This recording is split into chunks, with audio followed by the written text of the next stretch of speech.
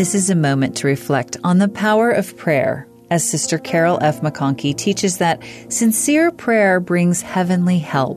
In the struggles of mortality, we are never left alone to accomplish our work, to fight our battles, to face adversity or unanswered questions.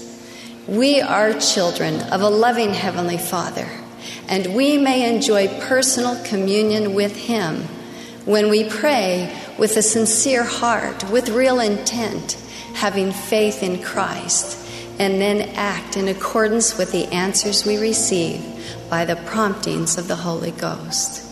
In faith we pray, we listen and we obey, that we might learn to one day become one with the Father and the Son. A prayer of faith opens the way to receive glorious heaven-sent blessings. The Savior taught, "Ask, and it shall be given you. Seek, and ye shall find. Knock, and it shall be opened unto you.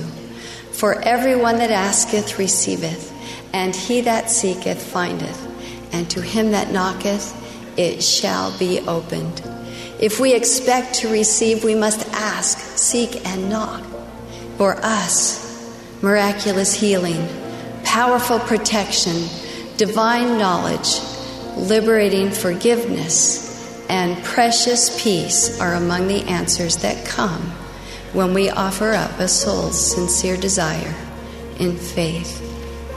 We pray to our Father in the name of Jesus Christ by the power of the Holy Ghost, thus engaging all three members of the Godhead in our utterances. We pray to our Heavenly Father and Him only because He is God in heaven, who is infinite and eternal from everlasting to everlasting, the framer of heaven and earth and all things which are in them. Prayer is a gift from God.